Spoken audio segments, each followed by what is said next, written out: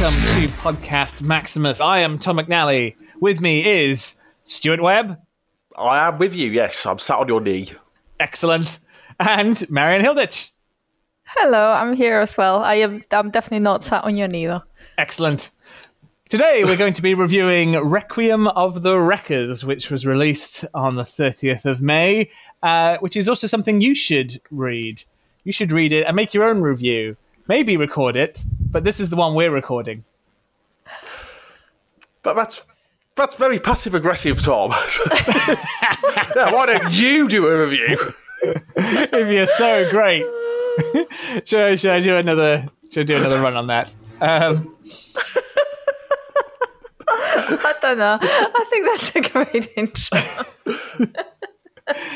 Requiem of the Wreckers was made by Nick Roche, doing all the writing and quite a lot of the art, along with Brendan Cahill.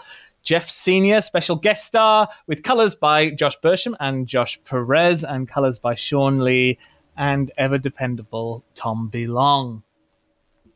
What did we think of Requiem of the Wreckers? I think the thing we should perhaps mention first is that we actually got an advance review copy for once. But it is it's a lower res than the final version, so there may be things that we've missed or in reading it. If anybody at home is going, how did they miss this amazing thing in there? It's because we're working off a low-quality PDF, but it's still very exciting to read it in advance. It's like knowing a secret. And as for the comic itself, it's very good. Yeah, that's what my advanced reading has taught me, but it's good. Marion, first impressions? It felt short and sweet. It feels like an epilogue, for sure. It feels like there was a bigger story here that was condensed. We know that this is true because Nick told us so in the interview that we did, which if you're listening to this, you will have already heard, hopefully. I have feelings. I have feelings I would like to explore as we go on and record today. Okay, well, let's hope we get to the bottom of all these feelings. After all, it's only by confronting the past can we really get a good context on it. If we've learned anything here with this PDF, by squinting at this low-res PDF, it's that. We'll never get another advanced review copy now. We'll be like, they've been just moaning about it. Strike them from the list. I can't wait to get my hands on the real thing. I've actually ordered it at my local comic book shop. I say I've actually ordered it because I'm a Comixology person, so I usually get the Comixology copies and then wait for the trades. But since this is a standalone issue, I've ordered it in physical copy as well. There is a trade paperback coming out later in the summer that will contain the whole of the Wreckers saga, including a lot of the extras that were in the Last Stand and the Sins of the Wreckers trade editions. So I think all told, some of us will end up having these Records books in many, many different copies by the end of the IDW run, which is not a bad thing. I really still wish that we had the lovely hardback edition equivalent for the Sins book. It's I've said this many times, I'll say it again, it's a gorgeous book, and it really would have deserved that lovely deluxe treatment, if you will. Requiem of the Wreckers is also a beautiful book. Josh Bersham has kept a lot of the tone and the style of Sins of the Wreckers, and given the Jeff Senior pages very much sort of their own unique old school-ish identity. I'm huge fan of Josh Bersham and the things that he does with colors and the moods that he creates and so on. This was a pleasure to read.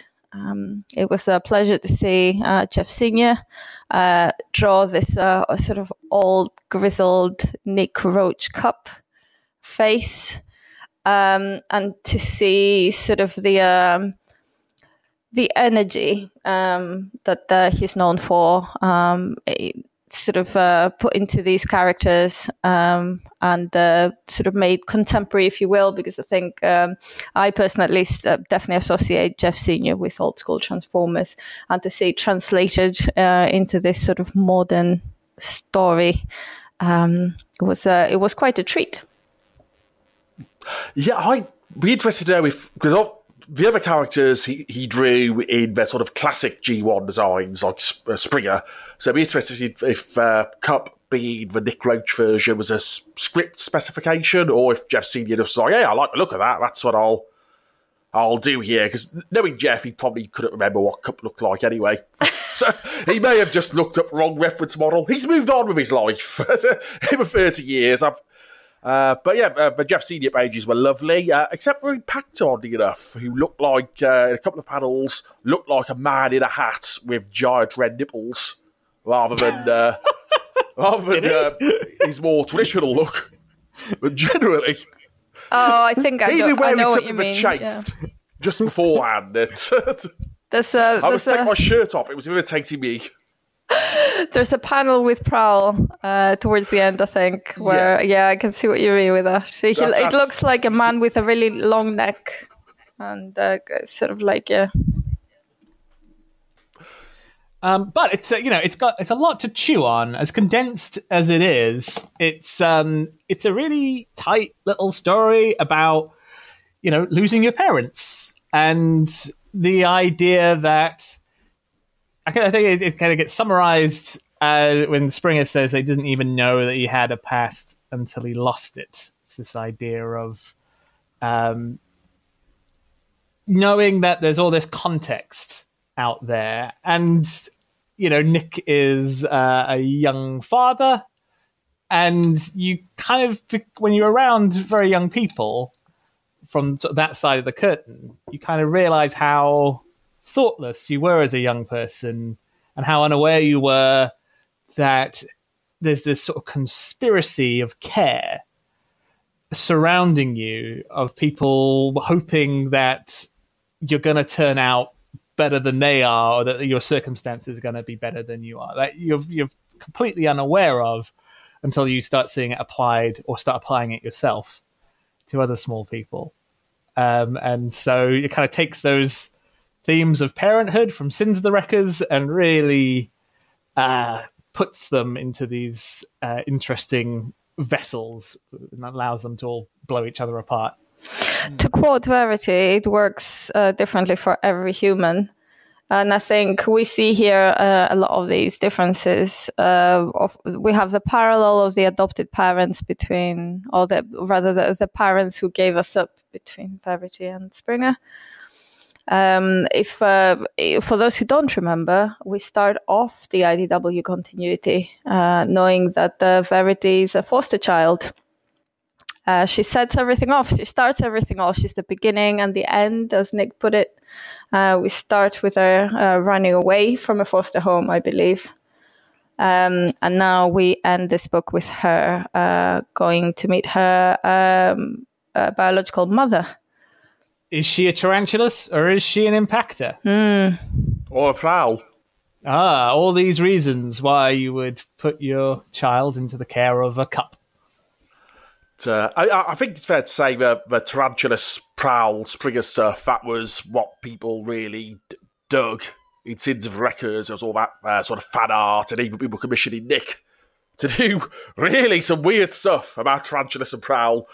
For commissions of that. So it looks like he's thought that was what people really connected with, so let's just take that idea and just run with it through the whole, whilst also doing the theme of needing to move on with your life as well, which is symbolic on other levels with IDW at the moment, about moving on from the past and letting go.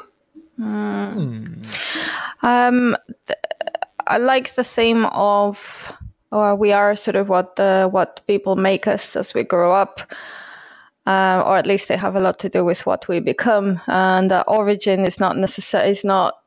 It might be part of what you are, but it isn't who you are. And I especially, I thought it was a nice touch that our who we think is our bad guy, Megan Giglioni, is a grown-up Verity. She's made out of Verity. She's what Verity could have been when she grew up under different circumstances, and but Verity, as we know, could not be any more different to this person. So some very thought-provoking details there. I hadn't even thought of that, because that was... I thought Tarantulas was just BSing her when he was saying that, because I couldn't work out any reason why it would be harder for him to make a transformer that turned into a human than it would be to make one that turned into a wolf. So I just thought he was just being a dick, going, yeah, it's all you. But that's a really good take on it. I can't remember if it's in the actual Sins book or if it's something that came out of our review of that book, but we did definitely discuss that Tarantulas hadn't yet reached the level of sophistication to create human pretenders, or whatever it is that he's calling them. At that point, at least, I can't remember if it was us that made the human. It is in the book. It is suggested. They said, you could even make human transformers. And Tarantula says something. Oh well, stay tuned. There's new breakthroughs every day.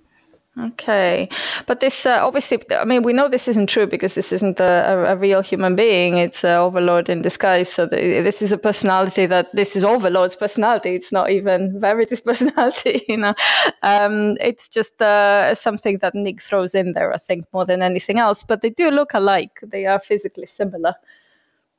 They do, which actually was a little bit confusing to me on first read, because there's that time skip. Yeah, the story does. It feels like these are all such great ideas that you really could expand out. I mean, Megan Guglielmi is set up to be I guess she is the villain in one guise or another, but is dead within a page. Well, yeah, let's be up front here. Let's say the truth. Nick Roche is a liar. He said to us on that podcast interview that this was a comic about a road trip. The road trip lasts one page. He tricked us. He looked us right in the eye, and he said things that were not true, and I feel betrayed and lied to. You can't see it, listener, but there are tears running down my face. I do like that this is a road trip that ends with the car being bulldozed at a service station. It's a road trip, but of sorts, it just goes wrong. He never said it ended well, If that could have been easily like an entire comic in and of itself, and it is almost because one thing IDW have never done that well is deal with what the impact of the Transformers has been like on Earth.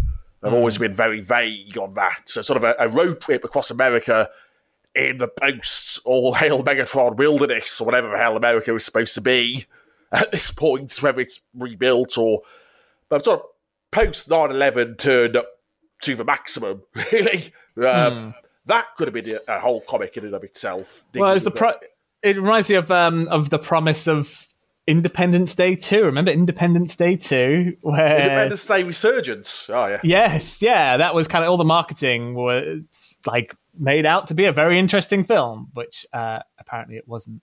But yeah, there's a lot of science fiction kind of put you hundreds of years after the alien invasion and once sort of stuff settled down. But yeah, 10 years after, it's all still in living memory. It'd be very interesting. But, our mind is on other things with Requiem. It's very, it is very focused on just quite a small set of characters and what they represent pretty much just in terms of what they mean to Springer. We've got, Kup as the past, and he's represented exclusively through Jeff Senior, which, is this sort of, whether you have the association of him being the past of Transformers or just the fact that the style is kind of got the reminiscent of a certain time and place in British comics culture, that comes across right away. And he cares but can't show it. His motives aren't terribly understood by the person who's benefiting from them. And he's carrying around a lot of hurt, but isn't really doesn't really communicate that in a useful way, and that's only realized after he's gone. And that's, that's like a lot of archetypes of a father all kind of rolled into one. Springer's then given over to Impactor, who's a kind of teenage phase. He's just sort of generically rebellious. He's inarticulate. He's quite superficial. He's literally in with a bad lot, up to mischief, for fairly unarticulated reasons. When he joined Mayhem in Sins of the Wreckers, it kind of came from a legitimate political necessity, but here it's sort of recontextualized as that he just kind of had to. He just didn't really know what he was doing with that, and that it's just a lot of wasted energy. But then, Impactor is this thing you have to overcome. Impactor is something you have to move past, and it's a good way of sort of judo throwing what we know about Impactor and his sort of impact on the history of the war and Transformers and that, to make him represent something of a stumbling block.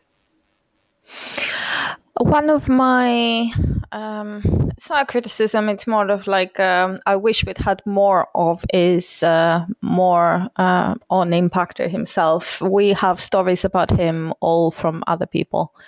Very little actually comes from his own point of view in all the pages that we've read about him throughout the continuity. I wish we'd had more of him, because he does, he's presented as a pivotal character and certainly significant to other people's lives, but we just don't know enough as to sort of like what drives him. I mean, it seems fairly simplistic as you put it, like it's that kind of like, we need to do X, and to do X we need to get to Y, and at the end of the rather at the beginning of Sins, he's seeing as kind of having lost the point of what he's doing, because the war is over. He doesn't know what to do with himself anymore, because he's always been a wrecker and he doesn't know what he's supposed to do. I get the sense more that he ends up with Mayhem because he has nothing better to do. He doesn't know what to do. Like, he's reinvigorated and finds another cause and just goes with it because it's the next thing that's come up, kind of thing. But I didn't get a sense of like conviction behind it as such, or like a bigger plan, or that there was and on a more sort of like pragmatic level, of course, I don't think anybody knew what Mayhem was going to be doing at the end of Sins, because it seems like they had one thing planned and then reboots happened. So if there was another story there to be told, it doesn't seem like it's happened. It's just all kind of fizzled out, and perhaps this was just necessity that it had to be presented this way in Requiem, because, well, nothing happened with them, so they can't have been planning this grand scheme that nobody had heard of all these years, so they had to kind of present them as this group that got nowhere, or was scheming but never managed to get where they wanted to go. I do wish we'd seen more of Impactor, because I think there is a lot more to be told, certainly around the relationship with Springer, I guess, but also his relationship with other people. We've only really seen him interact with Springer. We only really know him from that sort of point of view. And Guzzle, I suppose. Guzzle as being a sort of failed attempt to sort of get a new Springer. You can never replace him. We never found out what it is he owes Prowl, because that's a thing in Sins where he's says, whatever I owe you. When he's talking about killing young Springer, he's like, whatever I owe you or I've done for you before, I won't do that. So there's something that was going on with him and Prowl that never found out about. And Nick presented it in the interview as if it was Prowl's decision not to kill Ostrus. When I read it as it was very much Impactor's decision to not kill Ostrus, and Prowl just had to kind of go with it because Prowl didn't personally want to get his hands dirty. Not that Prowl made the conscious decision to not kill a newborn. as Nick said, sort of John Barber put it to him. So a couple of things that I found inconsistent, not between the books, but more between the books and Nick's interview, that were interesting like that.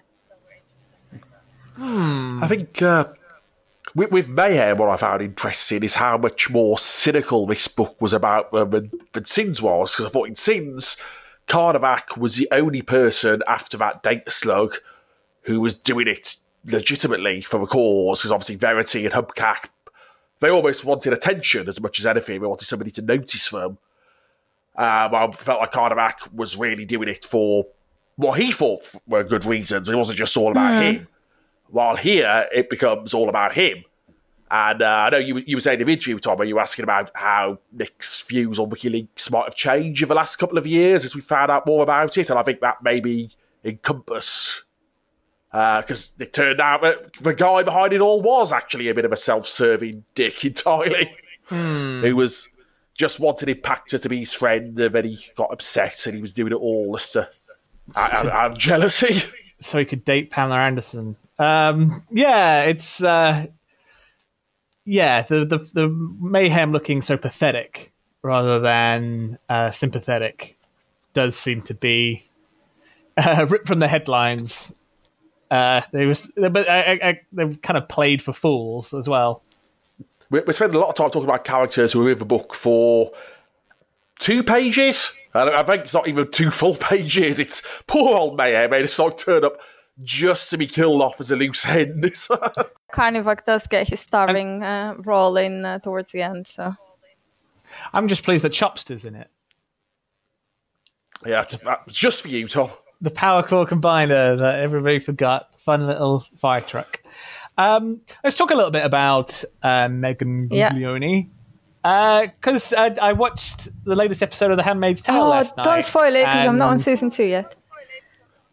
Okay, they just have a very similar vibe. It's Katie Hopkins, it's Tony Lauren.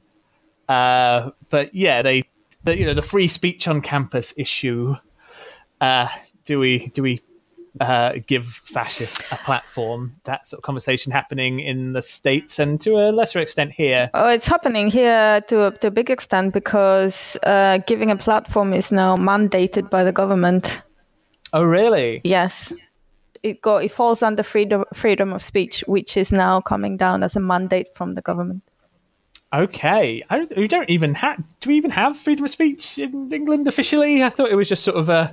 Well, no, it's specifically a blind spot. Oh, sorry. Is this a philosophical question, or was it an actual? No. We don't have a constitution. Do we actually have?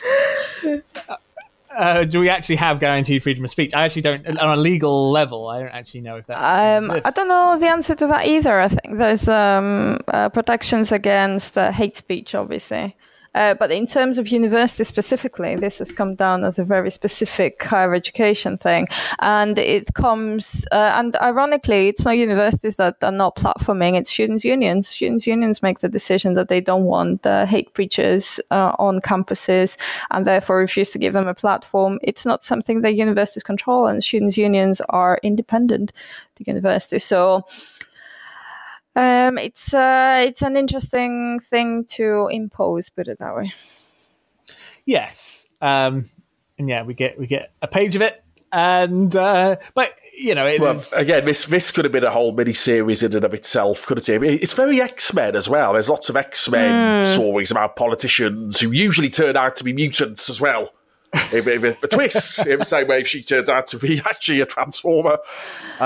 Literally reading this, I was thinking, God, I wish Katie Hopkins was an alien agent, and then it would be over so soon the minute she was revealed. But alas, reality is not that simple. It's also funny, we have this very, Overlord as Caligula as being this kind of antique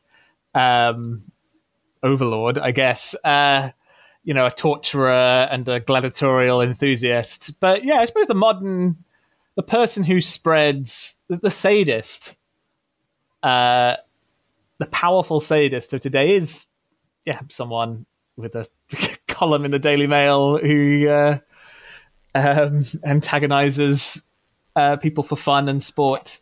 It's a very, by putting Overlord in that role, it's definitely striking a position. It's a metaphor, I think, is what it is. That yes, maybe Katie Hopkins and Nigel Farage and the number of all these people who make it their business to stir up trouble are not, in fact, aliens in disguise, but they are certainly disguising true motives, which tend to be very selfish and not as altruistic as they'd like other people to think. And Overlord doesn't even care. He's just doing it literally because he's bored. Yeah. He's doing it for the same reason Impactor is fighting against him. Just, I'm bored easily. I'm still kind of focused on this bizarre personal crusade. But while I kill time, I'm going to really just mess the place up. So the metaphor continues in that usually the people who are out there, who have the charisma to be out there and enthuse the masses, don't tend to be the people with the actual interests. I mean, he did another interview. He talks to other podcasts. I was disappointed to discover that, but he did an interview with Cybertron the other week as well, where he mentioned that he had to be careful not to go too over the top with it. Nick, we're talking. Nick Roach. Nick. So he didn't want to alienate readers or put anybody off. So he sort of didn't want to make it too overt. And reading it, I did think, well, what on earth would a really overt version have been like? Because it is, it's very firmly Katie Hopkins and all that. I mean, she has a humans first banner that's slightly cut off behind her just to make. Was it humans first? Was it make humans Earth great again? It's humans first and humans first. Yeah. I got my Trump catchphrases mixed up. No, she does say something about making something.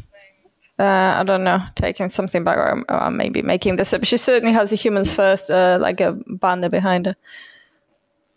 So it's all the really powerful people in the world right now meshed into one with a visual homage to the Transformers annual story Victory in there as well at the end to make everything when a sort of a face peels off. That's very much like Joy Meadows. That bit of nightmare fuel. I'm almost certain that was intentional, Lemmy Nick, but there's something for everyone there. It's fascists and Jeff Senior art homages. The other thing that Megan does say is that how do you know how long will it be until they can disguise themselves as you?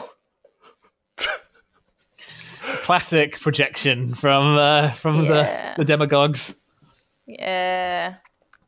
I'm just amazed that Impactor didn't ask him Tarantulas to give him the lips in his human form. That's what she's missing there, Megan. She needs the big lips to properly be his avatar.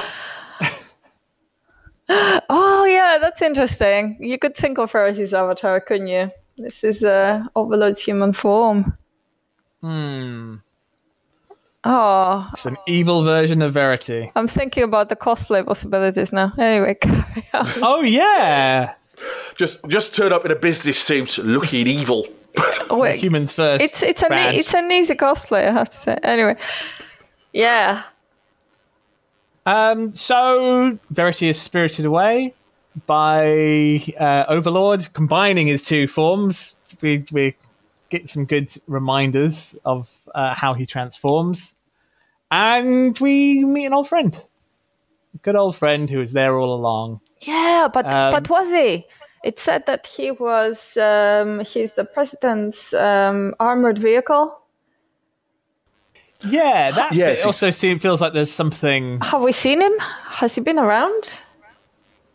Like the President of the United States in Optimus Prime. I think we would have noticed that big yellow gun. He's kind of, does he have it? Oh, yeah, at the top. I guess he could be hiding that, though, because he's just like a black, like armored kind of... Black van. Yeah. But yeah, that's a bit confusing. Like, why is the President's van just round the corner from... Well, no, it's mentioned at the start. He was on his way to meet Springer. In the news montage of the start, something's mentioned about the president's.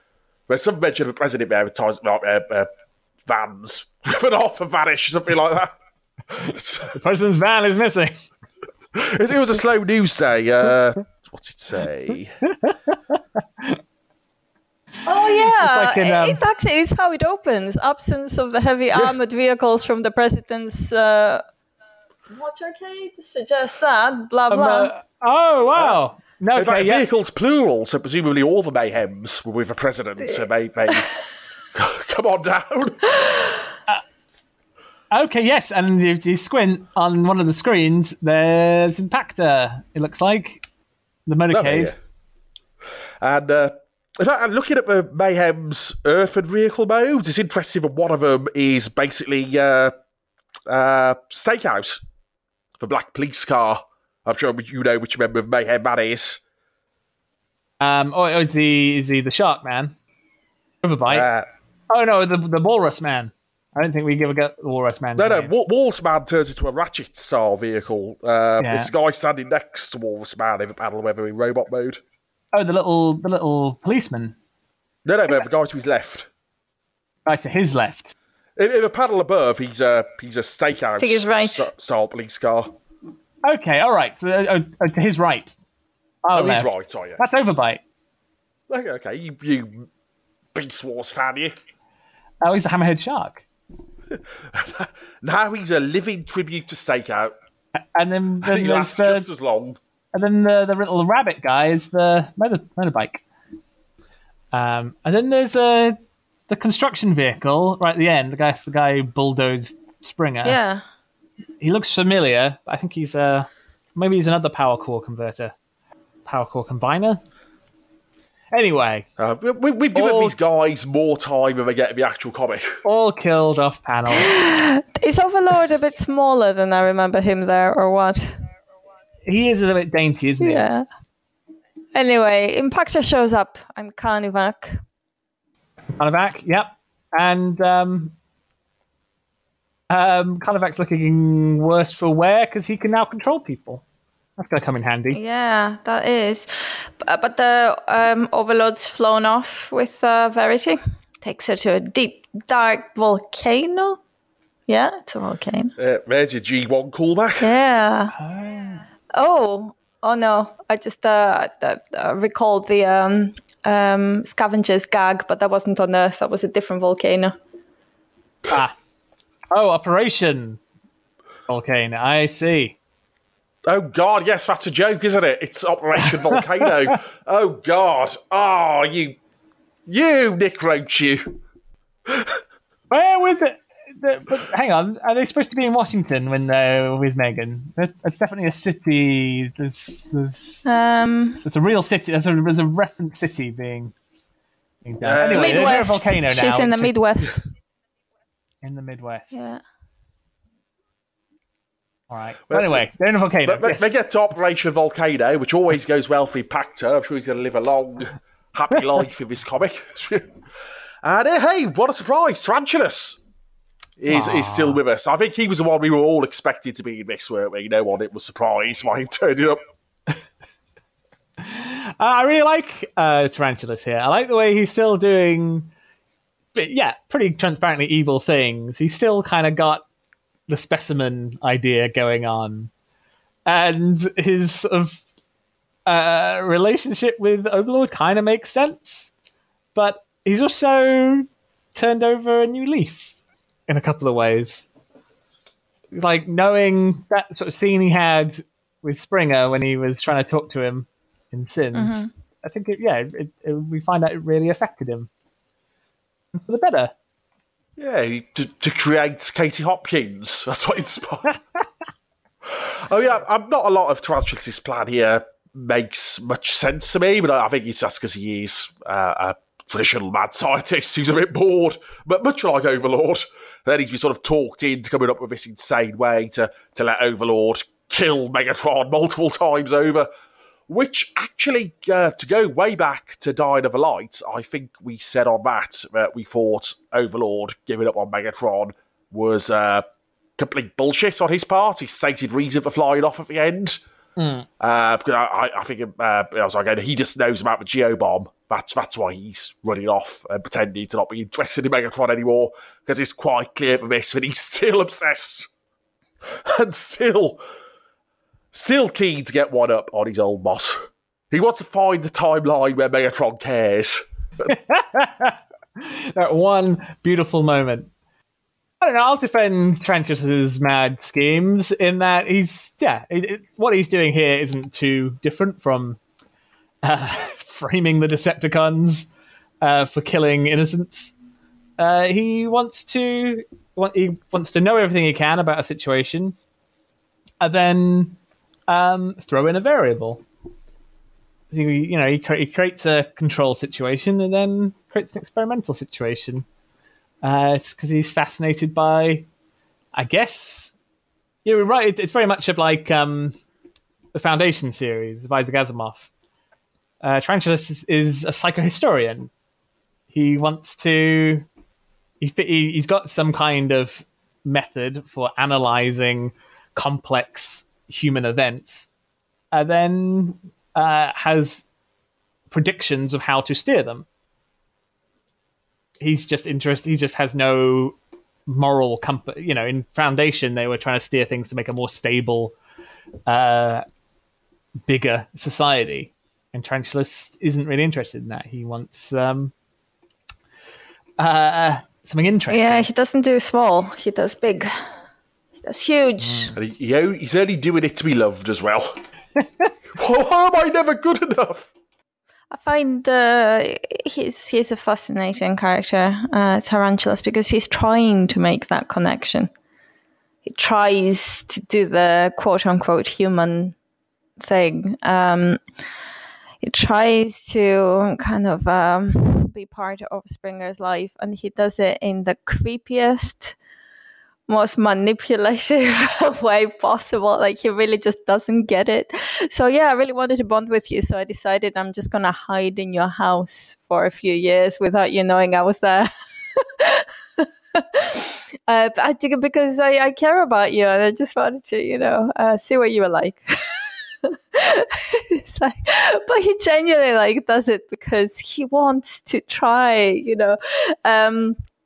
It's horrifying.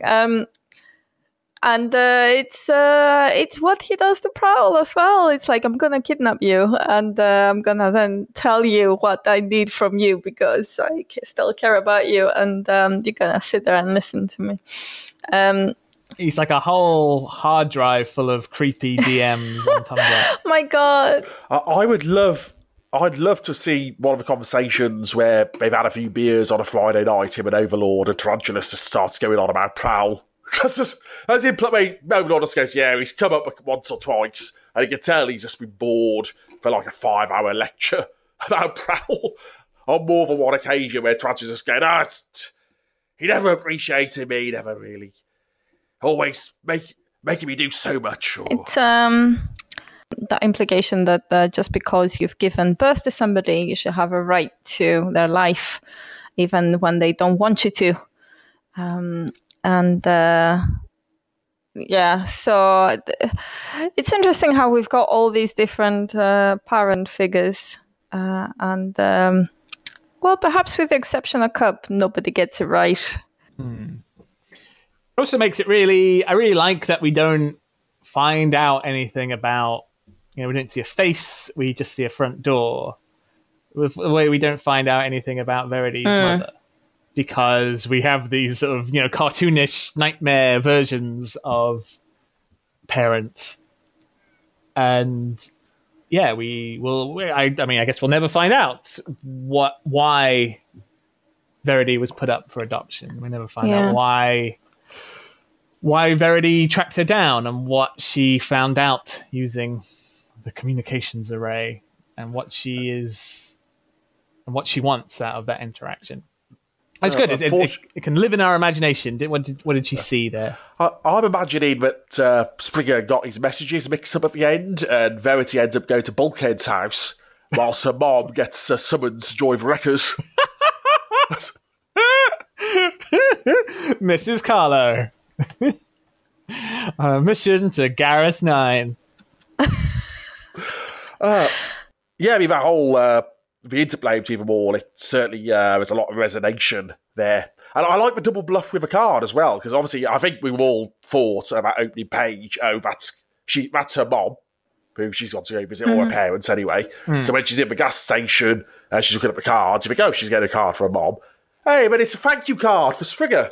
And that really got me as well. I was reading it last night, I was like, oh, that's so beautiful. But she did get one for her mum as well. But yeah, it got me too. Yeah. It got me too. I was reading it quite late, so I was just, that's... Especially when we've not really actually seen that much interaction between Springer and Verity before this story as well. I think they sort of have that one scene when she was flying him in helicopter mode in scenes. That was sort of their big... comes and transforms him. big moment together, but other than that, they've not really done a lot. We had the ending of Sins where they're both parked out under the Aurora and sort of talking about what normal life is like and what being human is. And I like in Tarantulas' sort of a flashback narration where he's stalking the two of them, hiding in a dark corner as his spider form, when it's Springer and Verity just hanging out reading a book. Just not doing much at all. In like a barn, aren't they? Yeah. I guess, yeah, Verity's been hitchhiking, sleeping rough for most of her adult life, so I guess, yeah, when you can deal with any threats, and she can live in him. Now she's stolen all that money from Tarantulas. She'll never be doing. Her mom would be very pleased to see her. Hi, Mom. I'm a millionaire now. I've just stolen a load of money from a giant Spider-Man. You want to hang out? Yes, I think we can be friends now. I feel ready to embrace you. In fact, the bank she transfers the money into, in this copy I couldn't make out all the names on that screen, but the bank the money goes into is called something Tipton. Banking online. There's a nod, I assume, to Mr. Tipton. Yeah, Last Stand of the Wreckers editor. Just a bit of a parenthesis there to say, in the Jeff Senior flashback pages there, the one with the panel of the Wreckers at the top of the page, I like what Joss has done at the top, which is like a faded picture. He's added lots of noise to the colors, but he's done it in such a way where it looks like the picture has sort of gradually faded from the top down. I thought... like an old comic, yeah. Yeah, he's been doing good stuff with the fade effects. It kind of suggests dust, but then, yeah, you're right. It is like degradation of something. But you know the great shame about that panel is that Scoop isn't in it. They could have... All these years later, we could have remembered Scoop was in Wreckers at one point and just had him in the middle there. He's in the group shot, the print at the end. Who are all the other guys in that panel? Obviously, there's Whirl, there's Roadbuster, there's Twin Twist and Topspin, yeah? Mm-hmm. Rack and Ruin.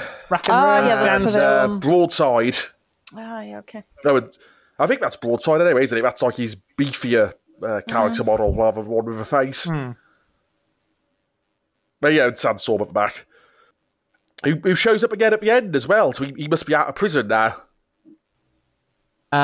Sandstorm, isn't he visited inside the prison, it looked like?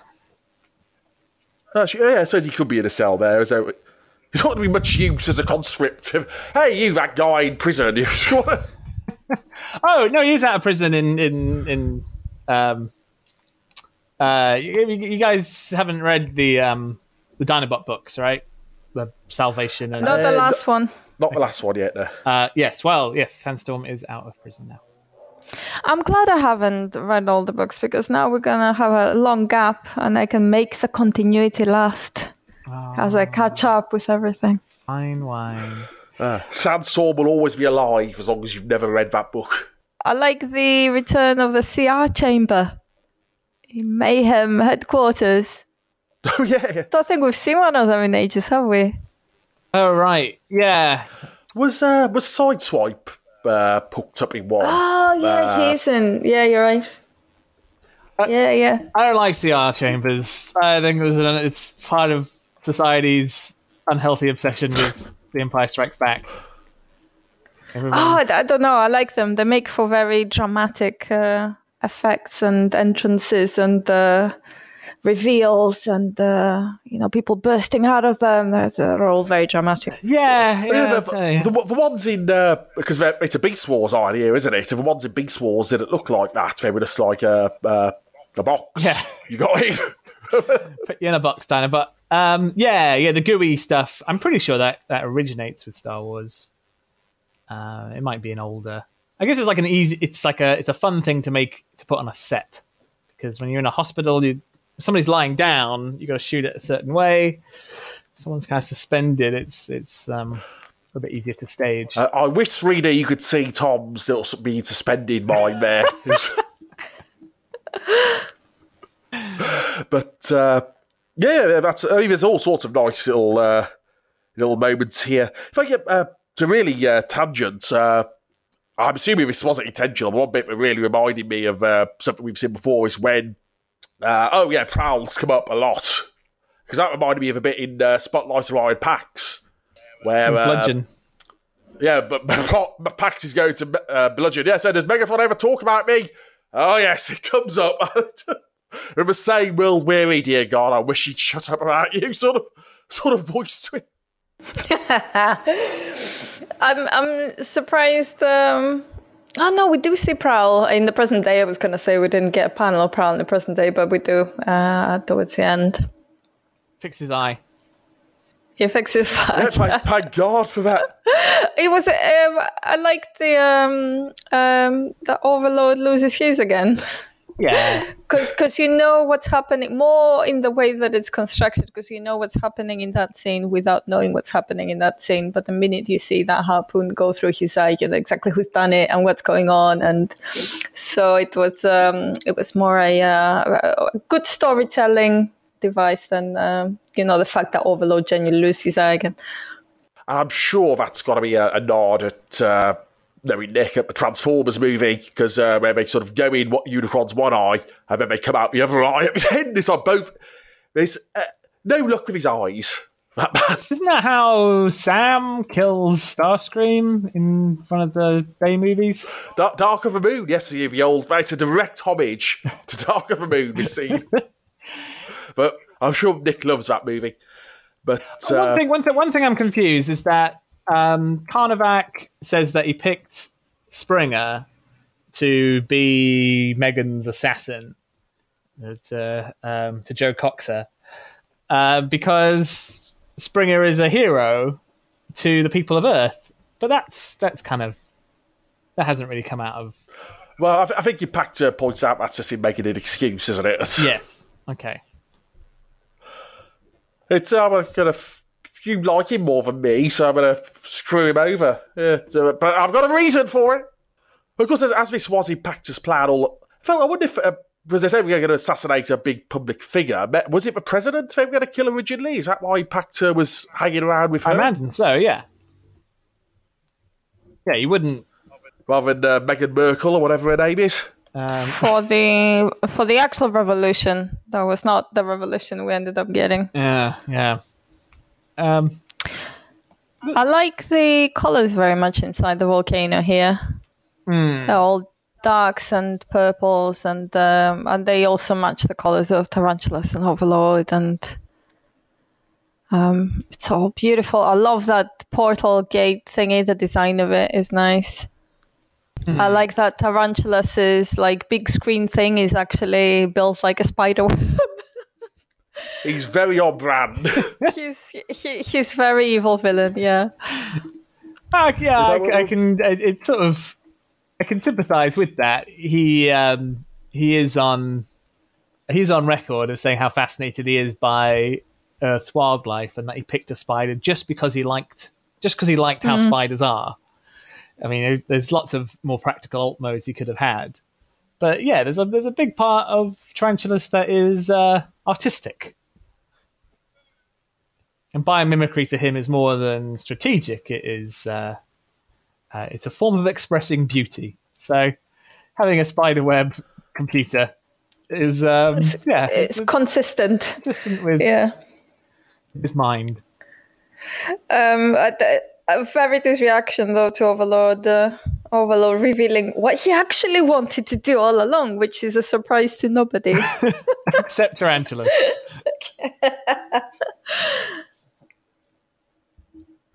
He's got some good, very sick lines throughout all this Overlord. He's on good, complete bastard form when he's like mind fucking with Verity as he's flying into a volcano. So yes, I've been looking forward to seeing you again. Now you're sat within me. Oh, let me tell you all the things. There's also something he says about growth there, which is quite interesting. Because, this is about Springer sort of learning who he is and kind of growing beyond what he was and learning to embrace one side of him while letting another side drop.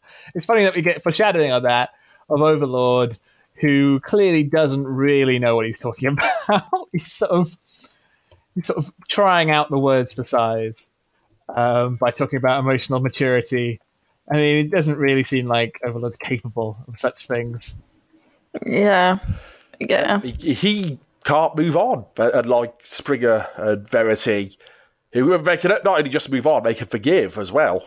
And which Tarantulas, well, I suppose at the end, Tarantulas is able to go, yeah, actually, maybe I've made a few mistakes along the way. Now, as I lay here dying, maybe I should have chosen a different path. But they're stagnant, Overlord and Tarantulas. They're stuck. It's very much Nick pulls a classic Decepticon here, and it's so old school that it's very entertaining in that Decepticons will never learn not to trust each other in the grand scheming, and that everybody has their own agenda, and nobody is in it for the good of the group. It's like the same all over again, and but it never gets old. I think one thing you're going to be very keen to talk about, Tom, because this is, I know, something you were interested in, is the Catholicism, which is sort of it's not even an analogy anymore. It's just you've got Overlord running along going, "I am your father, confessor. Tell me your sins." Well, I think this is the first mention of Christ we have in the IDW canon, thanks to a little spot of blasphemy at the beginning. But yeah, it's leaning into that, isn't it? There's a lot of mention of hell and things like that as well, even outside that scene. I think we were talking before we started recording about that new toy that is a Jesus on the cross, but turns into a robot. And I think somebody's going to have to buy that for Nick from 40th Nation and give it him as a present. So listeners, if you're listening, everybody buy one. So you have to... It's like something from Mad Magazine, kind of like a hot cross bun transformer or something. So Impactor gets stuck in a compromising position. In a very compromising position. Volcanoes don't work out well for him. It didn't click for me at first. When Overlord finally starts turning up, when I realized that we have a repeat of Pova. Even after Impactor says Pova. And I like that it's a reversal, but it's exactly how it was narrated by Iron Fist, except the other way around. Oh, God, yeah. Yeah, it is a note of true heroism. Yeah, and the Impactor says what Springer says in the Iron Fist version. Springer does what Impactor does in the Iron Fist version. So whilst when the situation was reversed, was not what either of them were saying in reality. It was a nice little way to end things, I think, given that this is pretty much Impactor's introduction into the stories through that story, as told by Iron Fist. And it's his end. A pretty grisly one as well. I mean, there's a lot of Robo-Gore and stuff. Springer must be packing a bigger gun for it to be lethal this time, and it wasn't when it was done to him. Overlord makes a very explicit kind of gun penis comparison earlier. And I guess, just seeing Impactor like that really, really increased Springer's firepower. Of course, if Carnavac hadn't had to walk there, if he got there like 5 minutes earlier and did his magic trick, then Impactor would have been fine. If Impactor hadn't beat him to the ground after healing him, it was his own undoing. He had to go get a bus and a train. I like then to hike think for a that couple of Tidal miles. Wave helped him out. Oh, Tidal Wave, still alive, still grumpy. swam him to the volcano. Yeah, swam him over to the Oregon, I guess, or wherever he is. So I'm sad Impactor dies because I wanted a bit more of him. Damn it! I do hope that we get. Well, we're not going to get anything now, but it would have been nice to get some more past stories about him. But as far as endings go, I think this was a good one. I think the only shame is we never got that reunion between him and Megatron. Yeah. Which one scene between the two of them would have been so interesting. Yeah. Although I suspect it would have just been hey, bye, and that would have been all they had to say to each other. No, I'm sure James would have written something more impressive about if he tried. Well, if he put his thinking hat on. we didn't even get the scene between Drift and Megatron, and they had unfinished business. Do you know? Oh, let it go, Mario. We all know you want more Drift. I think we basically all just want Megatron to have confrontations with various people. All of his exes. Yeah. Starscream, Overlord, Drift. It's just, it's like all in one coffee. But, yeah, it's like speed dating for your exes. Megatron's just there at a coffee table, and then Starscream comes in. He's got 5 minutes just to kind of get things off his chest. Swap in Drift. We're done. Of course, that could still happen though if Springer succeeds in his mission to step into the quantum leap accelerator and vanish. Yes. And put right. Well, one front wrong. Ziggy says if there's an 85% chance of 0 Vector fatalities this time, as I said, I already got emotional at the card ending, but sort of the cheeky quantum leap thing. What I love about it is that it doesn't matter what happens in Unicron now.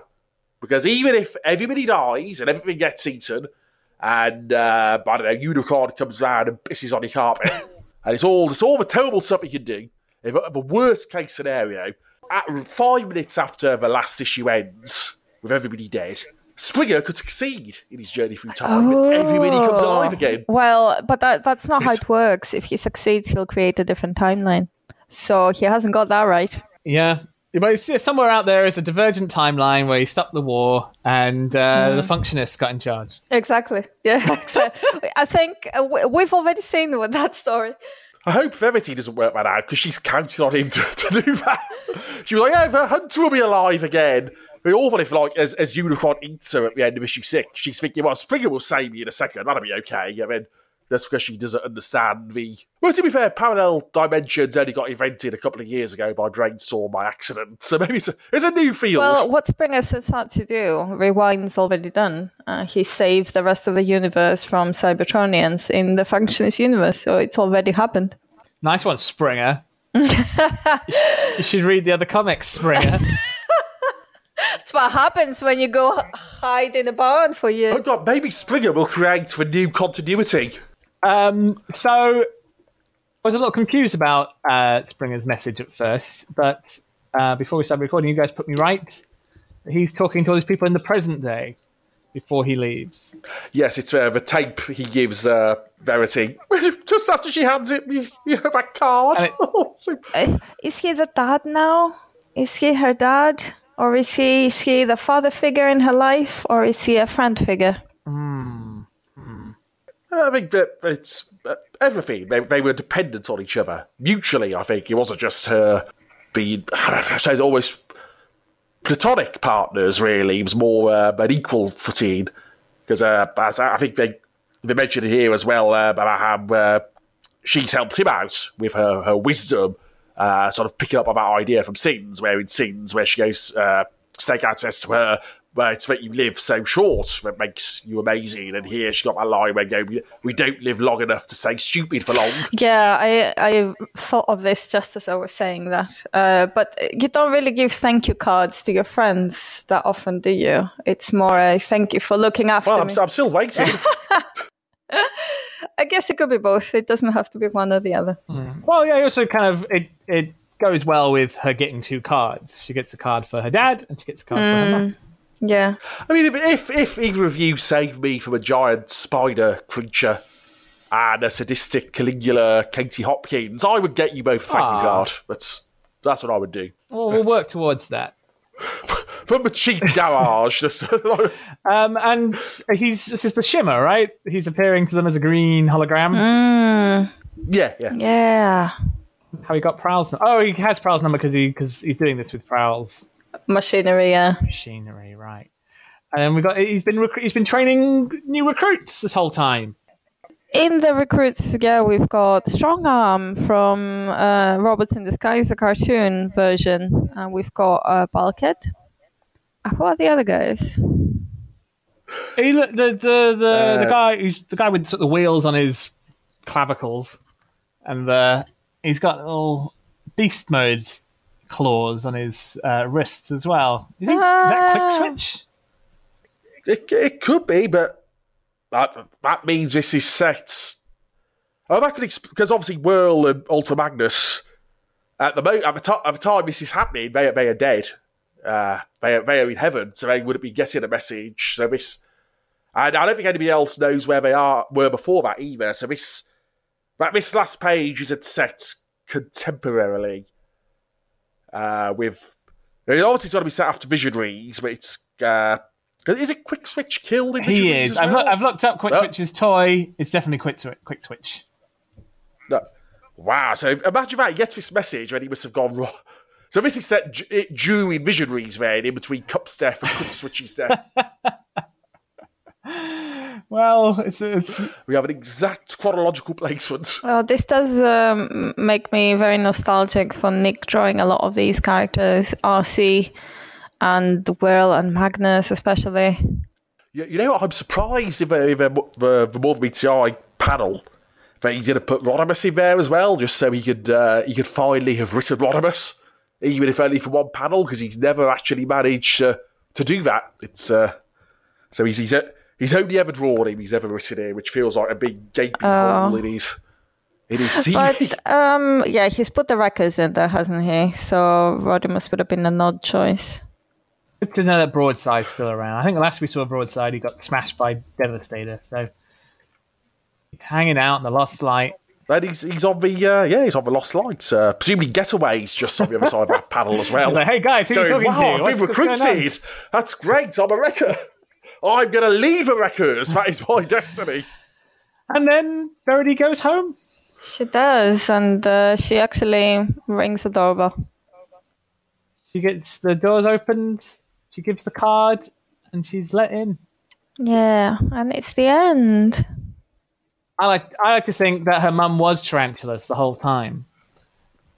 She opens the door, like, blood bag.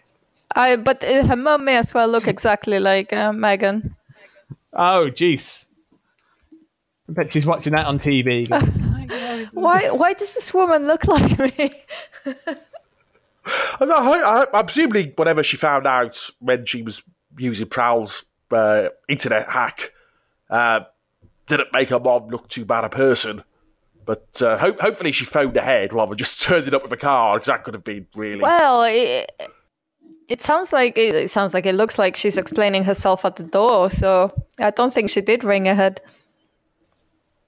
Yeah. But she gets let in, though, so I guess that works. That's what I remind me of, actually, the end of Maximum Dinobots, where they give Hunter a really happy ending on that last panel, when everyone's hugging him and like, oh, we're all great. And I tell you what, if Nick Roach was ever to come on this podcast to do an interview, the one thing I've always wondered, and would definitely ask him, is whether when he was drawing that, he knew what they were going to do to Hunter afterwards, whether that was a bit of a mistake, making it such an over-the-top happy ending, or whether he drew that thinking, oh, this is a nice exit for all the humans, and then like a month later he read that issue of All Hail Megatron, and he was like, wow, that got depressing real quick. But sadly, there's no way of being able to ask Nick that. He's lost to us, isn't he? Do you know what I was just thinking? Verity is Lisbeth Salander. I don't get the reference. The girl with the dragon tattoo. Ah. She even looks like her with her haircut, her shaved hair, her backpack, like her black clothes, and her millions of money in her bank account, which is how the girl with the dragon tattoo ends. She swindles people out of a lot of money because she's a computer hacker. The girl with the alien death ray tattoo. Yeah, right. And Lisbeth has also been in the foster system for years, which has been a cause of abuse to her. And the rest of Lisbeth's story has little to do with what happens in Wreckers, but as a character, I can see a lot of similarities suddenly. Yeah, nice one. I suppose it's also worth noting one thing I like about Nick's take on her over the 3 series is that he's actually bothered to age her as well, and not keep her looking exactly the same as, say, somebody in another comic might have done recently with Jimmy Pink, where he's still even wearing the same clothes he was. Yeah, she looks like someone ago. in her early 30s now. I guess so. Probably even older than that, I would think. Was she mid to late 30s? How old was she supposed to be? I think she was quite young. She's in foster care. She has to be underage. Younger than that. It's sort of hard to tell because, God bless the way she was written by a middle-aged Englishman trying to work out how an American teenager would act. At least with her being in her 30s now, it's not as much of a leap for the writer to imagine how they might talk and act. So, that's the end of the story of Requiem for the Wreckers. The first end as well, the first big end, because that's the last Nick. And he's IDW's longest-serving writer as well. So that's like the first big tick-off as things wind down. So how do we feel? I think now that we've processed it all together, we've been through this, I wish I had a little bit more. But I am very satisfied with this book. I think Nick has done a very...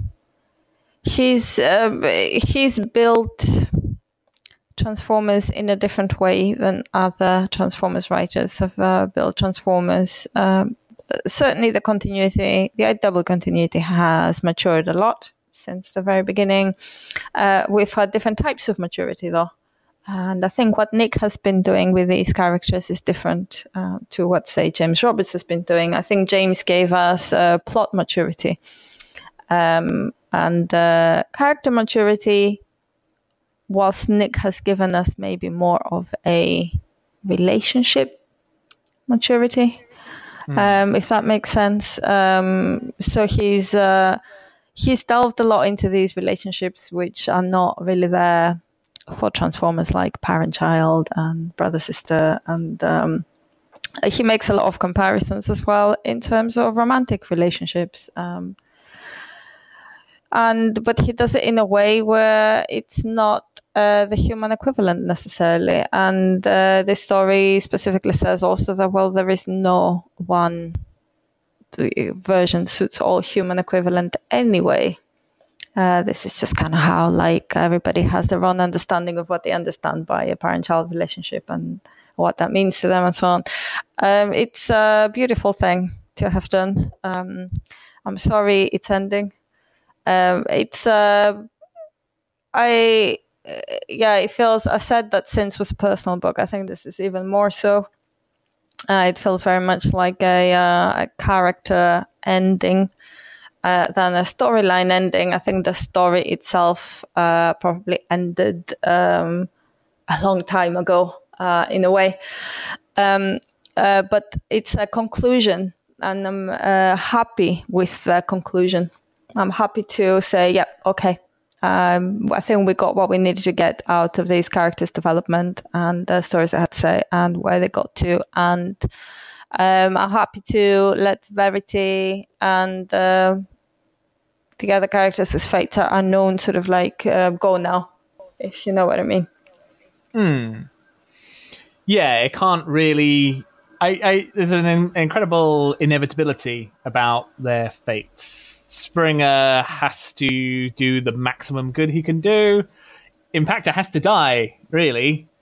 He's not happy. He's been kind of talking about how unhappy he is since the moment we saw him. He's only really happy when he is doing bad things. Tarantulas, pretty similar.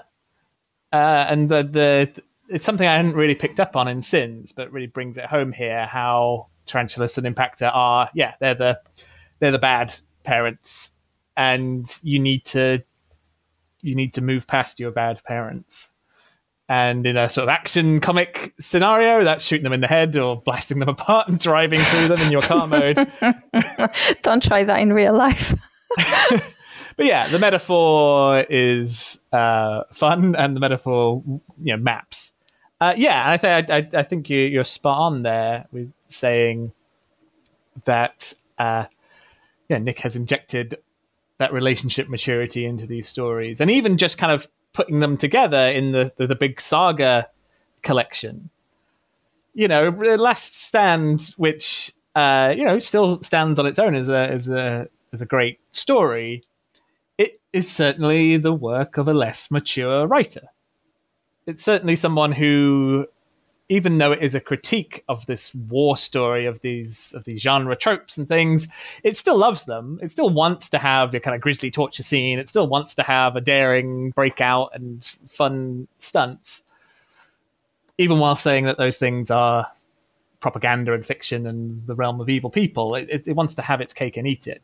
But by the end here, the story has learned what's important in life, and that is, moving past, putting away childish things, and connecting with people who give you the actual context, the things which you were missing and you didn't even know that you were missing. So I think that's incredible achievement in 40 pages. I mean, it is a shame that we don't get the road trip. It is a shame we don't get the Katie Hopkins robot adventure story. But we get the important stuff, and it's so much more meaningful. Like someone reconnecting with their foster mother because they saw how somebody who didn't do that was harmed. It's so much more of so much more of a conclusion than Unicron is here because Shockwave has been planning. Like one is childish and enjoyable, and one actually is something that you can examine and let live in your mind. I mean, Mary's, as you said, so I remember when we talked about Sins, we said that felt like it may have been needed a couple of extra pages, breathing room. This is even more packed. But to be fair, things like the state of America, post All Hail Megatron and all that other stuff, that's something John Barber should be doing in Optimus Prime more than sort of archaic continuity reference fixing and hey, Shockwave again, hey, stuff. So maybe that's a fair to critique this book for that. I mean, we did talk about Overlord's face actually at the end, where he splits million. He becomes Scaroth, last of the Jaggeroth, splintered across time. I'm sure the past version will end up in 1979 Paris, buying stealing the Mona Lisa to sell to fuel these time travel experiments. Can we just take a moment for you to clarify that reference? No. I think people need to do their research. It's very like a character, the face of a character from a Douglas Adams return Doctor Who story, who is split into different parts spread across history, and he has to I mean, that'd be a comic, actually. Overlord trying to work forward through time. I'll one-up you. It reminded me of the fate of Megabrain in Combat Colin, the backup strip of the Transformers UK comic. He is shot in his time belt, and all of his particles are scattered across time. But knowing Lou Stringer, that was almost certainly based on Scaroth, Last of Jaggeroth as well. It's I loved it as an ending because it's a very Transformers thing to do. because unlike a character who's scattered across time and space or whatever, our Overlord is intact. He's just intact in different places. He may as well be conscious in both of these places. He's just stuck in his alt mode, which is a very Transformery thing. And we've heard of other characters being found in similar predicaments, and Megatron notably being stuck in gun mode for I don't know how long and things like that. So it's it was a good thing to do. It also kind of leaves it open, of course, because Overlord could be reconstructed. If his brain module is in one place and his T-Cog is in the same place, and his spark is in the same place, maybe they're not, but I would imagine there must be. We're going to go into a lot of Cybertronian biology now, but... And he certainly seems to be in some torment once he was, at one part, got thrown into the future. He even starts begging. So I think there's some... well, as much as Overlord ever does anyway. He says please. He's very well, at the very end. He even calls him by his name. He calls him Springer. Please, shoo. We have a couple of... We have a bit of a record now of big Transformers villains who go down begging. Got Tarn, who does it. We've got Overlord now. And Galvatron also went down begging for his life. It's they think they're big boys, but they're nothing once you get them down. That's the message there. But as the comic as a whole, though, yeah, I mean, it was just so good and so packed. I think, but apart from, I almost would have been fine with the other Mayhems not being in it, rather than just turning up to be killed like that, which did feel like, perhaps in one bit, it felt like box ticking in terms of wrapping things up, but otherwise, there was just so much to unpack here. It's just so many nicely written moments. There's a lot of comedy and humour as well, lots of snappy one-liners, lots of pathos.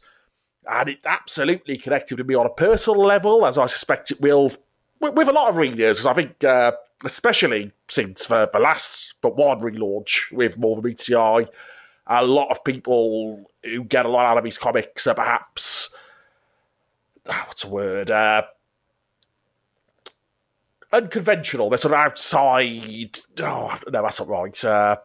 My brain has failed there, but they perhaps don't feel as much part of society as other people, and that's why they connect with these books about outsiders and weirdos and finding each other and finding a place.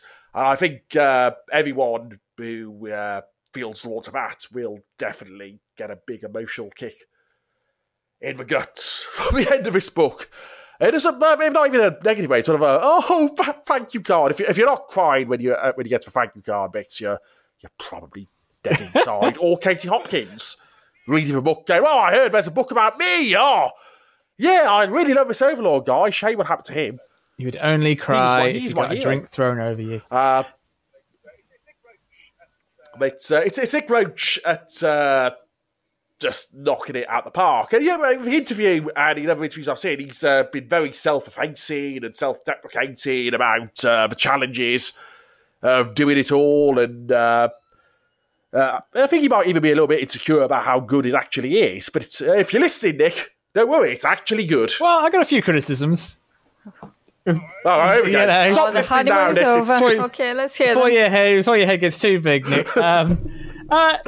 It felt a little bit like it owed a thing or two to Guardians of the Galaxy 2, which treads on kind of similar territory with having these kind of multiple father figures and a choice between which you go with, who really raised you and who really made you what you were.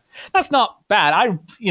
Guardians of the Galaxy 2 is kind of divisive, I think, but I really like it, and I quite like that territory being mined. It's different enough, and it seems personal enough that that's not really a bad thing. But it doesn't seem wholly original in this sort of cultural climate.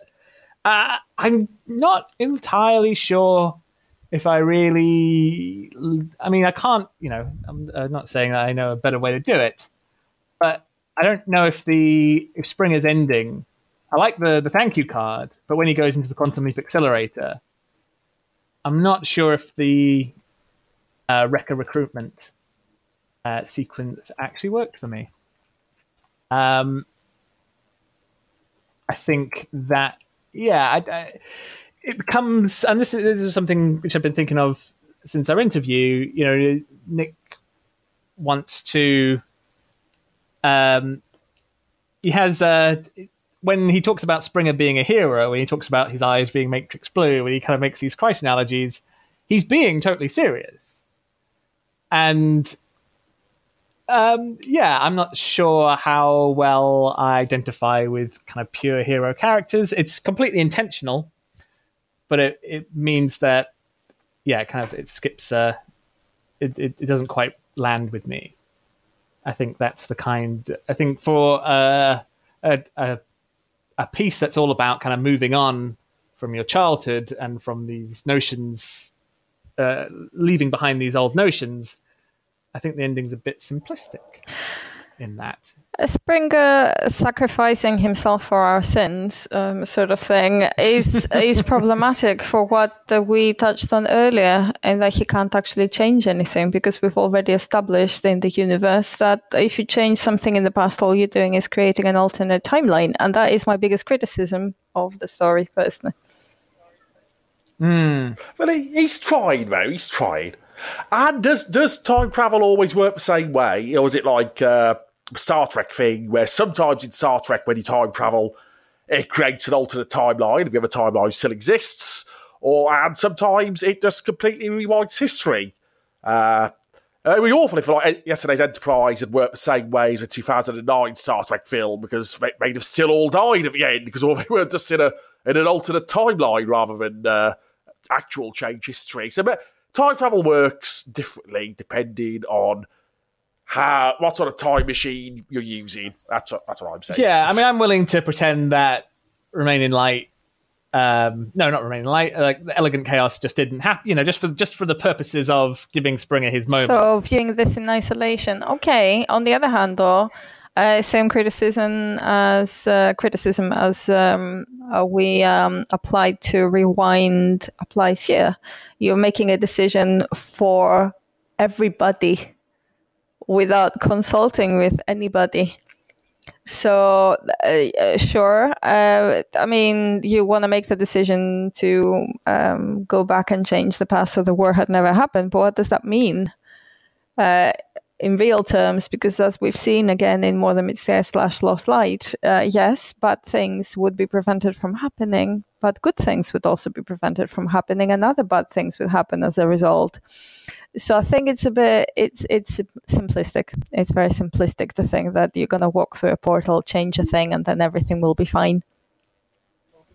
I mean, it's going to be like the Voyager two-parter with Kurtwood Smith, where he's constantly changing history to keep on top of the bad things that happen, and he's having to, every change needs him to make more changes and more changes and more, and Springer's just spending the rest of his life going, that coffee cup is just slightly out of reach. It's very annoying. Right, gotta go back again. So further smoothing out the bubbles in the wallpaper. There's another thing where throughout the series, a change in art style has meant kind of a change in narrator, a shift in perspective. And as much as I love the Jeff Senior sequences, I don't think they quite fit the bill. So we flash back to the past, and they look like the past in the way we've discussed, but they're not necessarily from. They're not kind of retelling. They're not sort of a new perspective, are they? I guess we see things that Springer wasn't privy to, but not always. We only at the last one do we actually see kind of a scene that Springer wasn't present at. Oh, well, I was going to say it's Springer's idealised memory of what happened, but no, that makes that scene with just Prowling packed a bit of a chink. Yeah, it totally worked for the first one as like, hey, it was the past and stuff was simpler then, and that's kind of referred back to with Prowl saying he only remembers Autobots and Decepticons. Actually, Springer's not there for the last flashback, is he? So it's not his flashback. It starts with Verity saying to Tarantulas, "Yeah, you're not his real dad," and then it cuts back. That's Impactor's flashback. It's implied from the previous panel because it's Springer talking to Impactor. So I think that is Okay, yeah. Oh, that makes sense then. It's just that I guess it's quite a finicky technical complaint, but you build up this. You have this tool of switching art styles, in this case, switching artist, to imply a point of view, but it's not consistently used here. And it's on reflection, it's quite a niggle. It's not. I've had cheerful those. No. I wish Jeff seen. Actually, we didn't talk about the art generally, did we? Other than Jeff's. Well, I gushed over it at the beginning. I'll gush over it again. It's a beautiful book. I gushed about the colours more. I'll gush about Nick's art as well for a bit now. I think Nick has gone, light years between when he started and where he is right now. And he didn't start off in a bad place by any means. But he does things which are amazing. And I'm not going to be able to explain very well why I think that, but he has this, as I was saying, this really organic way of presenting things. His perspective is always very interesting. He gives there's this energy to the scenes, and they're all very dynamic. Every panel, I'm never confused about what's going on. They're all very visually beautiful. And I think I mentioned earlier that Overload looks tiny in those pages. Those are Brendan Cahill's pages. And I can always picture how that would have been drawn if it'd been drawn by Nick, and how huge Overlord would have looked there when he was first introduced. And, you can you would know how Nick would have drawn this. And I think in that sense, he is very much carved out and sort of like an identity for himself and a style for himself. I think he's gone a long way in drawing humans and tarantulas as well, because he's more organic than robotic. So it's not the same as sort of drawing Overlord or Springer or what have you there. And the blend of that really works very well for me. I'll stop gashing over Nick for a second, because I want to talk about there's a particular panel, because I know you're not very happy with how Jeff Senior draws Impactor, but the panel where Impactor first appears, where he puts his hand out to Springer. I was looking at it thinking, God, that's a really familiar panel. What am I looking at here? And it's almost identical to Alex Milne's reintroduction of Pharma on Luna 1.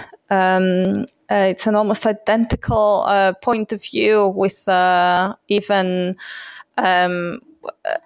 Ratchet instead of where Springer is in the frame, and the outstretched hand and the perspective and everything. I doubt that this was on purpose.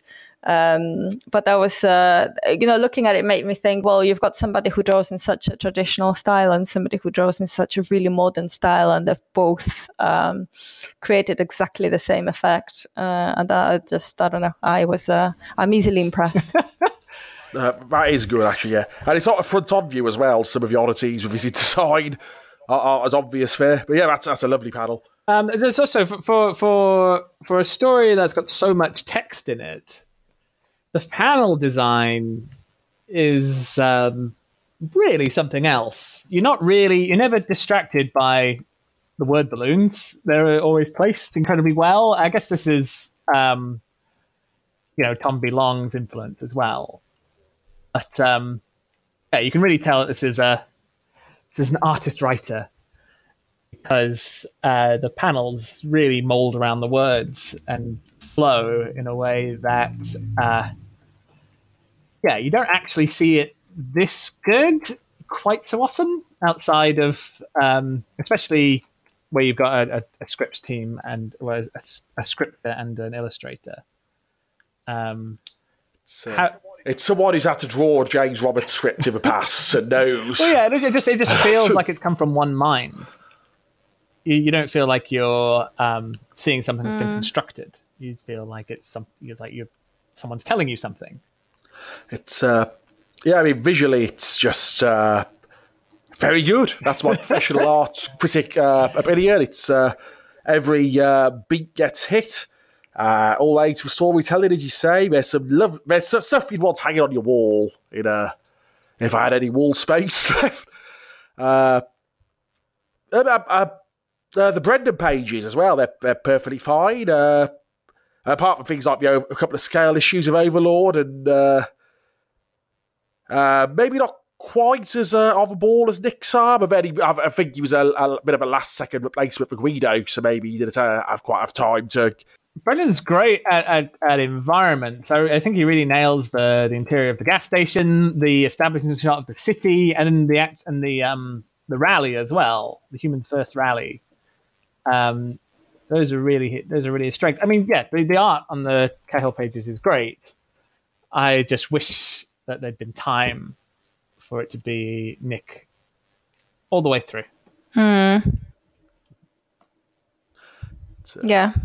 And what I'm looking forward to is rereading it when it comes out properly. Because one thing I've discovered with Sins and Last Stand is that they get better on rereading. Because it's written with such a strong perspective that gaining your own perspective, this story isn't about the Mayhems, and it's not about post All Hail Megatron America. So yeah, not having those expectations anymore. The work really does stand on its own.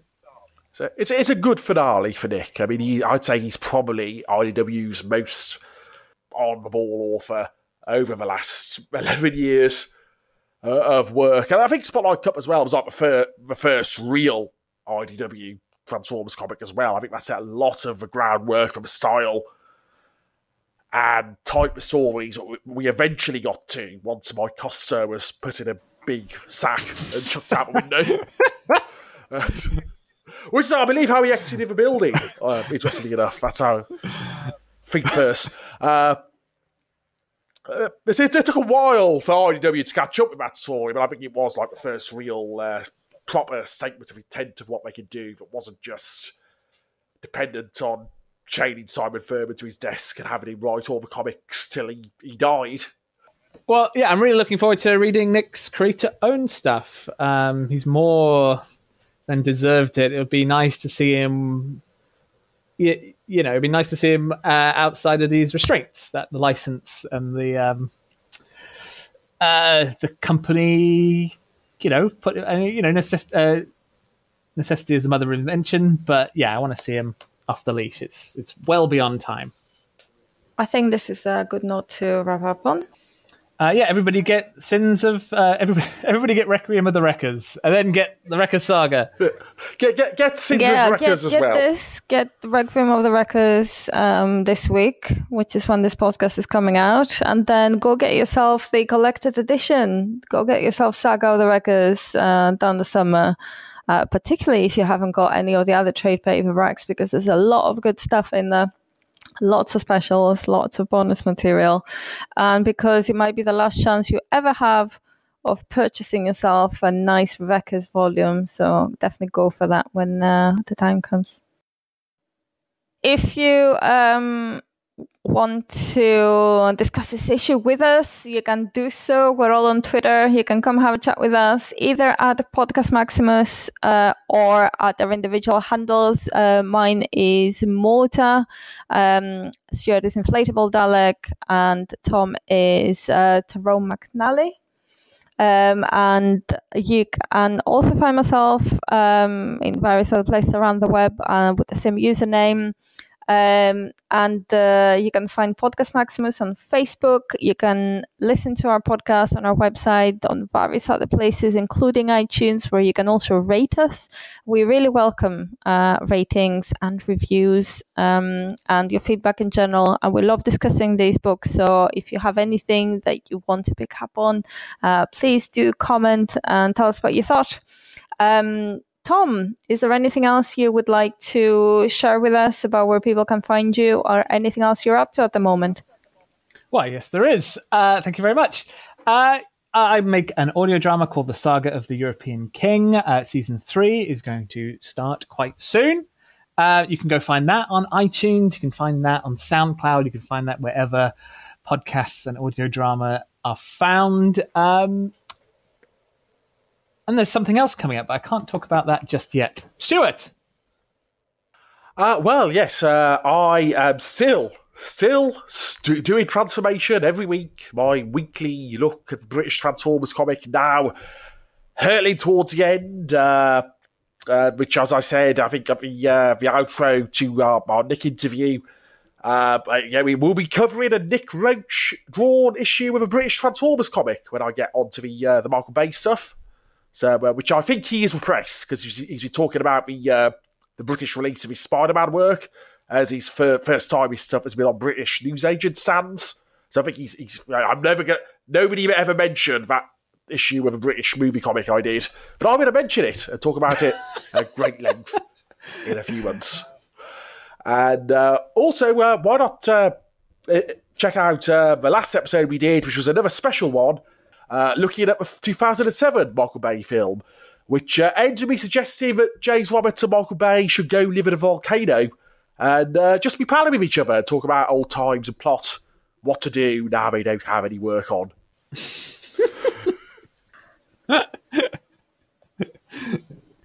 And on that note, thank you very much for listening, everybody. Bye-bye. Bye-bye.